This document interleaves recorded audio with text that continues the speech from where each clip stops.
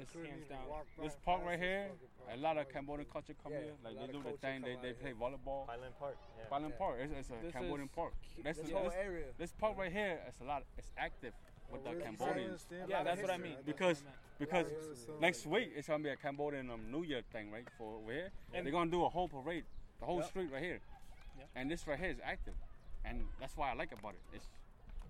It's on function. Top of that, the function is going. It's and popping. on top of that, they also set up a stage out here too. They set up a stage out here. Last year they did it. My cousin, actually my baby cousin, performed out here. She's half Cambodian.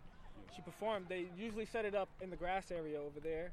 And then, it's an entire event, like, and it's for 3 days straight. Like Hell yeah, man. everything from the food, marketing, performances, things like that. They really.